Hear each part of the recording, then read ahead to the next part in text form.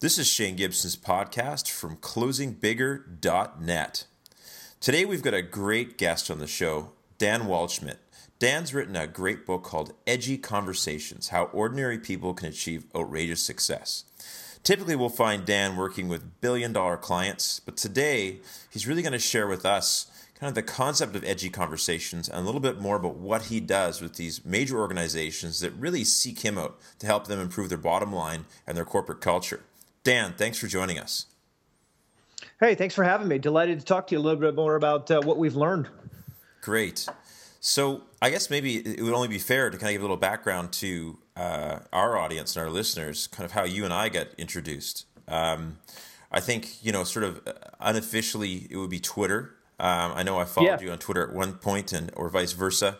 But we're also part of a group of authors, which I think we loosely call the sales tribe, authors who work with sales organizations who kind of support each other, review each other's books, share each other's content, and once in a while, give each other some well-needed feedback as well. So that's kind of what we do, and that's, I guess we've been now connected loosely for probably, at least 3-4 years, eh? Yeah, it feels like that. Yeah, 3 or 4 years. Yeah. In fact, perhaps I think it was even as far back as your book about guerrilla marketing. I think that was when I saw it, I read it, I thought, who is this guy? Let me dig a little deeper. We had a conversation or two, and that kind of stuck in the back of my head. Yeah, so we're pushing 5 years now. I guess October of 2010 is when guerrilla social media marketing came out that the late Jay Levinson and I wrote together. So yeah, it's been a while. So let's talk about edgy conversations. I get this box of awesome in the mail, and I've actually posted a photo on the blog post that goes along with this podcast. You can find it at closingbigger.net. And it's actually, I opened this box up, and of course, all these strange things always arrive at my office, a packaged office. So a couple months ago, I arrived, and my brother had mailed me an actual Trojan helmet, not like a replica, not a loose replica, like awesome. This strange helmet. And I opened it up, and of course the receptionist was looking at me, and I assembled it, and I put it on my head, which made me 7 feet tall. And then I proceeded to walk out the door to my next meetings. And this time, of course, what arrives is this box of awesome. And when I open it up, lo and behold, there's this amazing set of boxing gloves from yourself. And very fitting for actually some of the business stuff I've been going through. And I really did need boxing gloves that week. And your book, Edgy Conversations, as well as this great notepad that sort of talks about 3 awesome things to do today, which is great because that's actually part of the process we use at Build Direct, is focusing on 3 major things per day. And then I picked up Edgy Conversations, and within the first 10 pages, I knew this was a book that was really different than any other book. And I don't want to kind of give up the plot line to your methodologies or why the beginning of the book is so powerful. But for me, it was just an awesome level of transparency. So maybe you can share with us what's the core ethos or concept behind having edgy conversations, and why is it so important to our success? Yeah, thanks for having me on to talk. And like I said, I'm always excited to chat. That first book you wrote with Jay was just amazing. I know you've done several others, but it's kind of always that first way you meet somebody where you're like, I'm going to get along with this person quite well. And glad the boxing gloves and all, it came through in one piece. We sent those out right as it was, this winter has been pretty incredible with the amount of snow. And so it seemed like every time we were ready to go, something was getting delayed. So I'm actually glad they made it out in one piece. Edgy Conversations is the result of 4 years worth of research for us, where we took a step back and looked at how ordinary people achieve outrageous success. In other words, if your name's not Trump, or you don't have a degree from Harvard or Yale, how can you be successful? And it's kind of a broad look at success. It's not necessarily making money, although certainly that's success. It's not necessarily, hey, how to win elected office, although you could call that success. Some people, for being successful, is just being a great dad or being a good community person, being a leader at their church, let's say. There's a lot of ways people label success. We don't get into what you label success or how do you categorize. What we wanted to see was, how do ordinary people, common Joes, seize the moment and achieve success. And we looked in business, math, sports, science, and politics, 1,000 people. We had interviews. Some people, of course, were no longer alive, so we had to research everything we could get on them, notes, so talk to friends. You researched or interviewed 1,000 people who were successful, really based upon many of them, I guess, their definition, but we would all externally look and say, hey, this person's successful. So you researched and interviewed over 1,000 people to put this book together. That's right. 4 years worth of work. So it felt like we were going crazy at a time. The hard task was, in the book, of course, there's about 150 stories. Sometimes those stories are a single sentence. We summarize an entire life, maybe 10 or 20 pages worth of notes into one sentence. But yes, it was 1,000 of them. And so we've got wonderful resources for, I guess, telling the 800 plus other stories that didn't make it into the actual book. Fantastic. And what I like about it, as I've gone through the book, is the fact that, and this kind of goes back to even successful salespeople. We interviewed a lot of successful salespeople for our book, Closing Bigger, that Trevor Green and I did together. And I was hoping for a silver bullet. And what I found was that successful salespeople did the basics we all talk about, but they were obsessed with them. Yes. And I look at your outline for success, and maybe I won't just and I look at even your chapter headings is, we talk about extreme behavior, disciplined activity, a giving mindset, and what you call the why human strategy. And these are, correct me if I'm wrong, these are the 4 components to putting it all together. Yeah, that's right. That's really what we came away with. Almost 4 philosophies. 4 attitudes, let's say. So we were kind of shaken by that almost. It was kind of startling for us to realize that, yes, each of them did similar things, but really it was 4 common attitudes. And exactly as you said, they were extreme, disciplined, giving, and human. Of course, we spell human with a Y just because edge is not as cool as edgy. But but I mean, it's amazing. I mean, we spend a lot of time thinking about financial independence. We think about education, and advanced education, following processes. All of those are important. All of those have an impact. But the attitudes that we have as achievers, attempting to be high achievers, has a really powerful impact on what we do. And, we see this. You write books, you teach, you lecture, you advise, players on how to take their game to the next level. And you can see it. So you tell someone, go do this. And then they come back and say, oh, I tried that once. And you can tell just by the way their attitude is. It doesn't matter what tactics, what strategies. It doesn't matter if you walked them into the door to the client, sat them down, and gave them the pitch. They would still probably fail, even though they were doing all of the steps that lead to success. And it's because of that attitude shift. And so ordinary people who achieve outrageous success really have these extreme, disciplined, giving, and human attitudes that make them superstars over time. And it's an attitude and an energy that they carry with them versus going through the motions. And that is, how many times have we seen salespeople check off the box on the steps they went through the sales process, or entrepreneurs saying, look, I'm following all the Rockefeller habits and I'm doing this effectively. That's right. But that's right. That what they don't have is the attitudes and the energy behind it.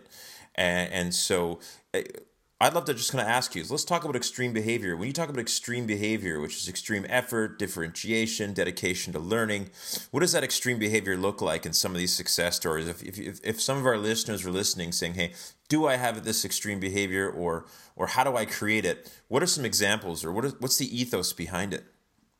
So the extreme behavior was the number one attitude, philosophy, behavior that we observed in all of these people. Like, it was the most prevalent, the most powerful, the most obvious, the most glaring, the most in-your-face attitude that we saw of any of these. And it's by definition extreme. So you would hope it would stand out. If you're being extreme, you would hope that you would notice that right away. And the number one type of extreme behavior was extreme effort. And quite seriously, Shane, the ordinary people who achieved outrageous success by far significantly outwork their peers. As you just said a few minutes ago, when you were interviewing people for Closing Bigger, and you saw that those who were successful were maniacal about even simple concepts, but they were maniacal. Build relationships, That's right. And they're obsessed with the details of relationships and follow through and empathy and listening. That's right. I mean, just incredible masters at it. And their peers always have good excuses, even good reasons. Someone asked me the other day on a radio show, well, what if they're not excuses? What if they're really reasons? And I said, does it really matter? The problem probably still exists, whether you have a legitimate reason or a bad excuse, you still have a problem.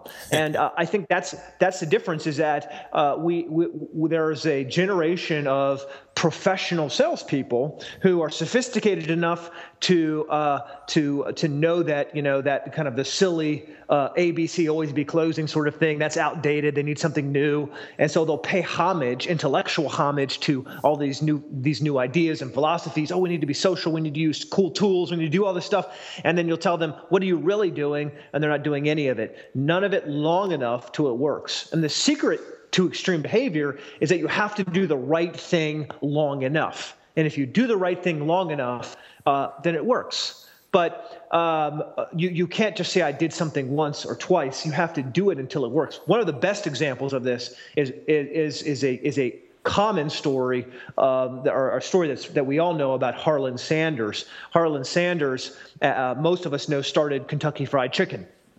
A few of us have heard the story that Harlan Sanders shopped his recipe over 1,200 times until he would find an investor who would take a chance on Harlan Sanders. And Absolutely. So people say, okay, well, yeah, that's pretty good. Most people don't know that that whole story, Harlan Sanders, that story that we know, that $1 billion franchise that Pepsi-Cola paid for, that started when Harlan was 65. When he was 65, the state of Kentucky decided to change where the interstate was routed through Kentucky, and they decided to change it. And so he had a restaurant at the end of a road that was closed, and his restaurant went bankrupt. And he couldn't pay the rent on his restaurant, so he closed it down, and he had a 3x5 card that had a recipe on it for fried chicken. That's the reason why the locals came to his restaurant. At 65, he had nothing, and he started over. And that's pretty extreme when you consider that he started at 65 and shopped that sucker 1,200 times before someone would believe on an old man. And we wonder why he was so obstinate and so tough, as he realized the secret to success is that anyone at any age can do this. You just got to be tough enough and work hard enough, work long enough, and success is yours. Of course, he's got a $1 billion company. And if you've seen Harlan, of course, he's passed away now, but he would be on interviews well into his 90s. Fantastic. And that's an incredible, perfect example of doing the right thing long enough. And, that's right. And I think that, what he did before and after he went bankrupt was the same right thing, which was really never giving up. And, that's right. And understanding what he was doing was the right thing. And I think, for me, I often joke that the wrong thing almost always has immediate benefits to it. You're exactly right. It feels like the wrong thing always feels like the right thing in the moment until you look back on it and go, man, that stinks. The good news about effort, though, is it's the great equalizer. And we kind of make that statement in the book. Effort is if you want to be on par with that guy with the Harvard degree, if you feel like, man, I'm looking around and that sales rep, she is very good looking. People meet with her just because she has better looks than I do. Or this guy's got so much experience. He's been here for 10 years. I've been here for 1 year. Or this senior executive has an MBA from Harvard and mine's from my community college, and I just feel like, they're in a whole different league than me. The one clear way to level the playing field is through effort. And there's a lot of talk nowadays about you need to work smarter. And yes, of course you do. No one needs to be dumb. Being dumb doesn't win you any awards. But the reality is you don't get a medal for working smarter. You get a medal for working harder. Yeah. Whether it's the Olympics, whether it's running for office, or whether it's getting promoted or getting your first job, it's all about working harder. No one gives you a prize for working smarter. Absolutely. Absolutely. So extreme behavior and now disciplined activity. So the next kind of key tenet in your book for success talks about disciplined activity. So the discipline of doing, the discipline of denying, and I want to hear about denying. There's a big culture within Build Direct. As you know, I'm a sales trainer at Build Direct, and there's a big culture around Build Direct, around growing, rapidly scaling a company is about subtraction, not addition. And it's about saying no to a whole bunch of things. So I want to kind of hear your angle on the discipline of denying. And the discipline starts with a plan, and I want to hear about that plan as well. I mean, I know I'm kind of laying this out for you. I'm not asking you to give us, the whole book. No, it's brilliant. It's brilliant. What's disciplined activity? Let's talk about the importance of this. Yeah, thank you. And it's obvious you've read this, which is awesome. You could, as a sales trainer, you're a guy who digests, interprets, and then figures out how to explain it. So I love it. Oh, absolutely. A disciplined activity, of course, if you can't do something, then you don't deserve to be in the game at all. In fact, it's not even about you deserving to be in the game. You're not in the game at all, whether you say you are or not. If you can't do, then life is really damn hard for you if you can't do something.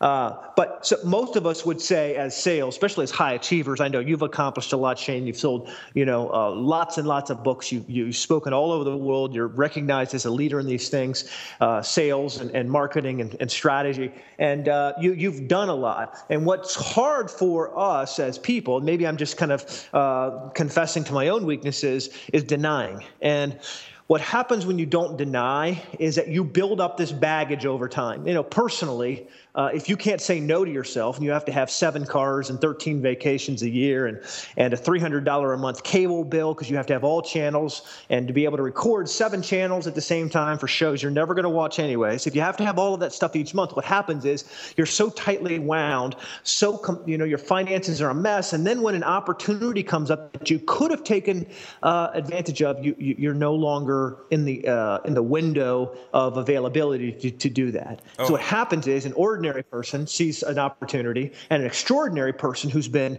disciplined, right? He's not spent money on things he doesn't need. They both see the same opportunity. It's not like the opportunity only came to one; it came to everybody. But there's 1 out of 10 who was that disciplined and denied themselves, said, "No, I don't need that. No, I don't need that. No," and the opportunity came, and they said, "I'm going to do that." And the other 9 said, "Well, I had that idea too. I thought of that too." And the reality is, because they haven't been denying themselves, they're now stuck. And it's amazing because sometimes in business or in other parts of life, it's not denying the financial stuff. It's denying our impulses. I love to go to the pub and have a pint. You might have seen a few photos on Facebook. And, it's actually denying yourself the ability to go out during the week and do something like that to save your energy. So when there's huge business opportunities, you can sprint.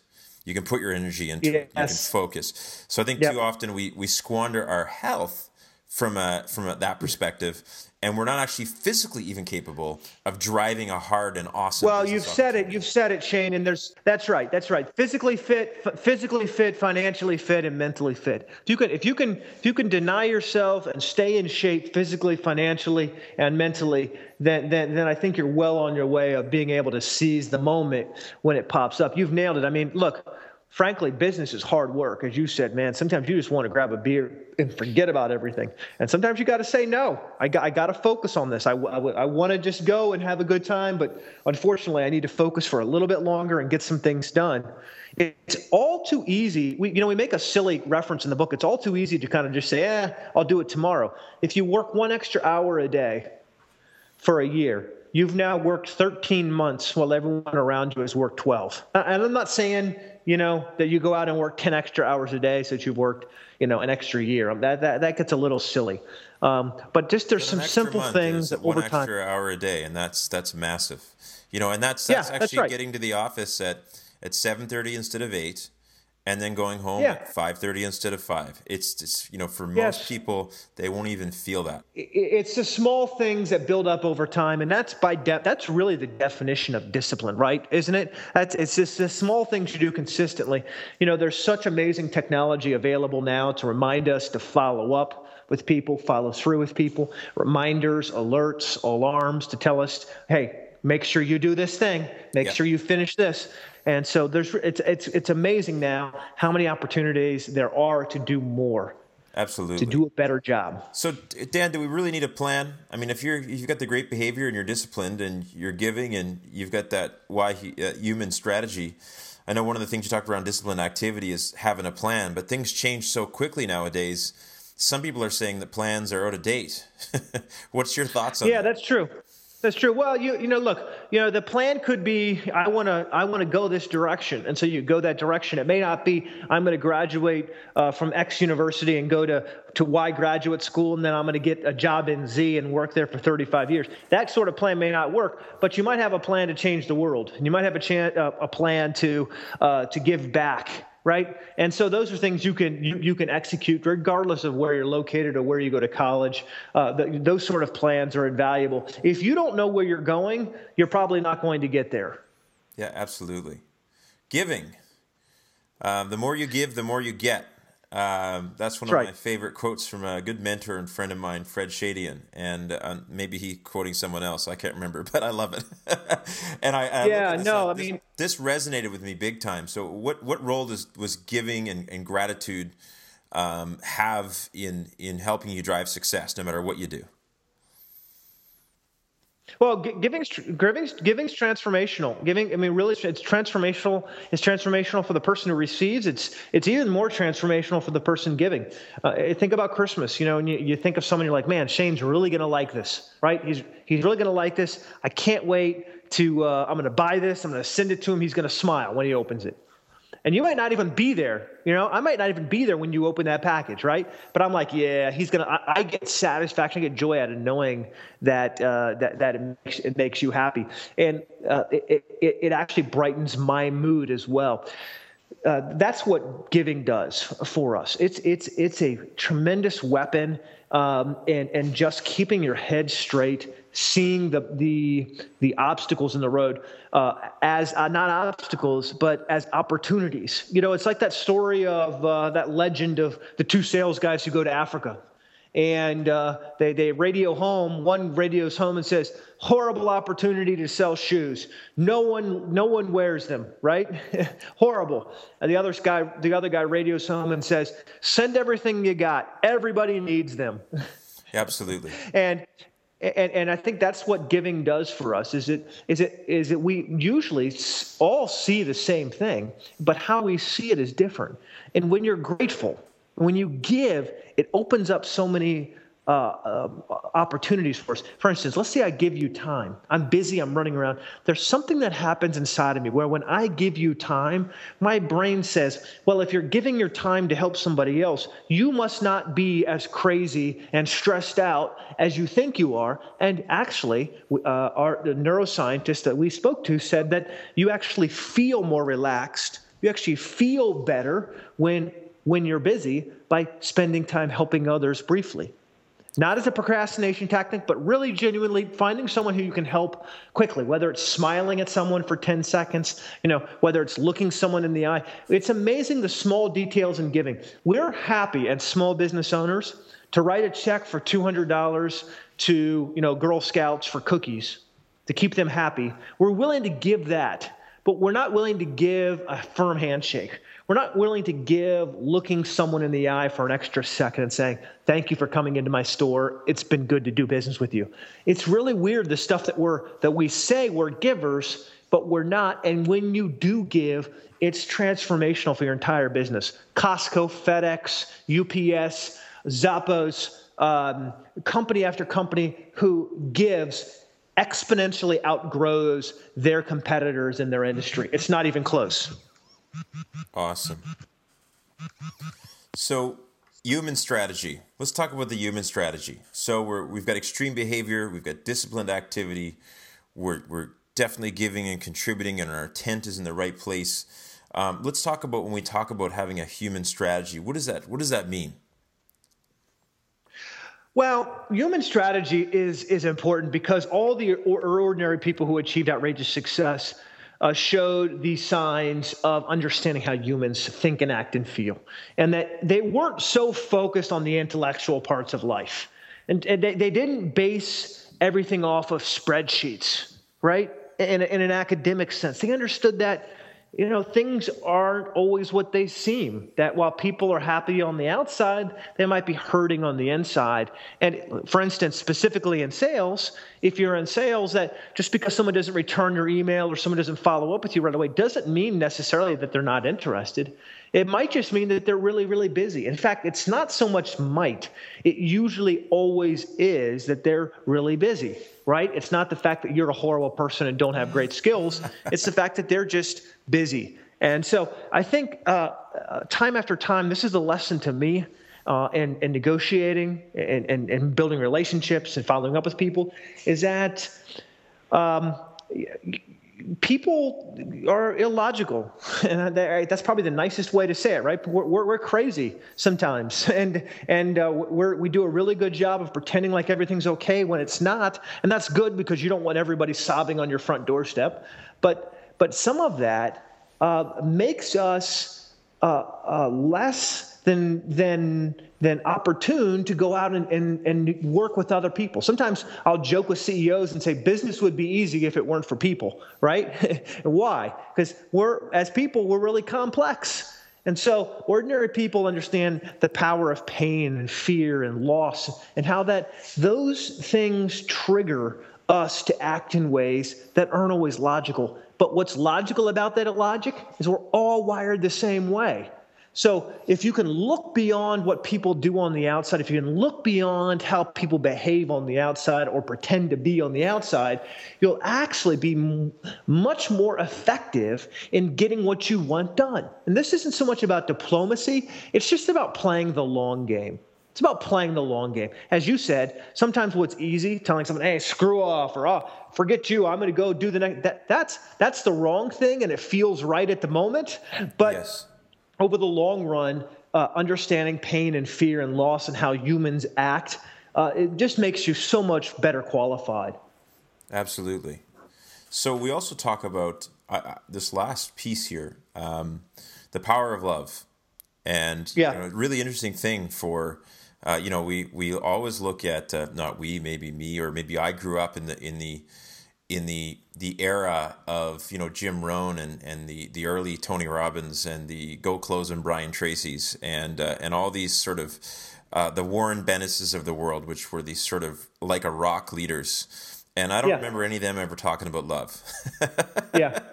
And so what does that bring as an element into our success?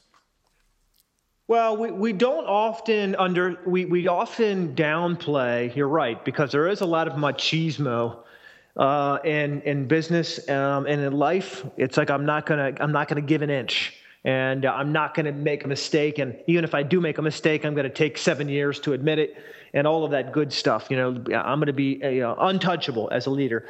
What we learned in looking at these ordinary people, that it wasn't so much about being savvy. You know what they were really good at? Healing. You know what's interesting about being sick? Or across the board, no matter how sick you are, when you're sick, whether it's a common cold or whether it's like Steve Jobs suffering from a very harsh cancer, you will do just about anything to be healed, to be well, to feel better. You will pay almost any monies that you have, right? You don't argue over lowest price. You pay whatever you have to feel better, right? Doesn't matter, if you go to the store and you're like, man, why don't they have a store brand Sudafed or, store brand Dayquil? Who cares? Let me just get the expensive kind. I need to feel better. It doesn't matter how much it costs. I just need to feel better. We'll do just about anything to feel better. And ordinary people who achieve outrageous success focus on being healers. And pretty much the best way to heal is by giving love to other people. So the old tactic of selling fear doesn't work. The old tactic of I'm going to be consultative and dig into your pain, and once you have enough pain, then you're going to buy my solution, that doesn't work, because people already have enough pain. It's already in their face. You don't need to dig for it. And fear isn't going to sell them anything because they're already freaked out of their minds. They're paralyzed. They're not going to buy then. So what's the opposite of that? What unveils that? Is it logic? No, because when people are fearful and in pain, they're not logical, right? So the only thing that really works is love. The only thing that heals those men, those broken men's, is love. And when people are in a lot of pain and freaked out, the one they look to is a healer. And in any society, cultured or primal, doesn't matter. The healer in any civilization, any culture, is the most powerful person in that culture, because he makes them whole again. And that's the power of love, because sometimes a simple smile, a simple going out of your way is all that it takes to make someone feel better. That's the power of love, is that you can't out-jockey someone, you can't out-manipulate them, you can't out-strategize them, but when you love them, all the shields come down, all the defenses come down, and people want to do business with someone who loves them. Absolutely. So we put this all together. We've got extreme behavior, disciplined activity, a giving mindset, and that human strategy, which is really understanding what makes people tick and moving the path of love and contribution versus, like you said, out-maneuvering or out-jockeying people. And I just have one more question for you, Dan, and this is a bit off topic. Can I kind of throw it at you? Sure. Here's a question, because I think this is something that I thought about the first time we talked, is pretty well almost every one of your clients, and maybe everyone without exception, is a multi-billion-dollar company. How the heck do I get multi-billion-dollar clients on a consistent basis? What's your secret? Is this the secret? Is this our 4 steps to doing this? Or is there something else that you'd be willing to share with us? Well, I would tell you this, is that almost no one calls us the first time around. And that's interesting. This is where I've embraced the role as healer. It's much easier to use a McKinsey. We often follow behind a McKinsey or a Boston Consulting or a Bain Consulting. It seems like as CEOs and leaders, almost in every case, the leader has tried 2 or 3 other things. They've tried, better. Let's try, putting the pieces back together on a sales team. Let's try to expand our marketing reach. Let's try to open up new offices, shut new offices. Let's try all of these things. And then someone says to them, "Have you heard about this guy named Dan? He runs this company in 12 countries, 30 verticals, and they have this new way of thinking." And finally, someone who's in a lot of pain says, "I'll take a look at that. I've got nothing to lose." And many times the results they see are just unparalleled. One of our clients, of course, very massive medical devices company, in 90 days saw a 5,200% increase in the engagement they had with doctors. Fantastic. And why? It was applying Edgy. It was about loving people instead of trying to shove more information down their throat. And so this isn't just stuff that make you feel good. It's not touchy-feely. Let's all go to church, stand in a circle, and sing Kumbaya. It's not silliness like that. It actually works transformationally when it comes to making more money. Fantastic. So these guys, are they typically finding you? Is it through your thought leadership and the work you're doing in other places, just doing good work? Is that what's kind of making you a magnet for these large corporations, or is there a particular type of networking, connecting? What is it? Do you wear great cologne? We're pretty much hermits. I wish I could give you a more sophisticated answer. We don't do any advertising at all. We don't do, any networking really at all. I'm not really a big handshaker. I speak maybe 10 times a year. So I'm not on the road every day. We write 4 to 5 times a day. I write all those articles myself on our site. I write on Business Insider. And it's interesting, some of my articles on Business Insider get millions of views. One article I wrote called "You Have to Do the Hard Things" had, I think, between 9 and 10 million views. And was in Vanity Fair and Yahoo and all over the place, front page of Yahoo. Here's what's interesting, Shane, is that an article about working hard is actually thought of as thought leadership. Isn't that startling?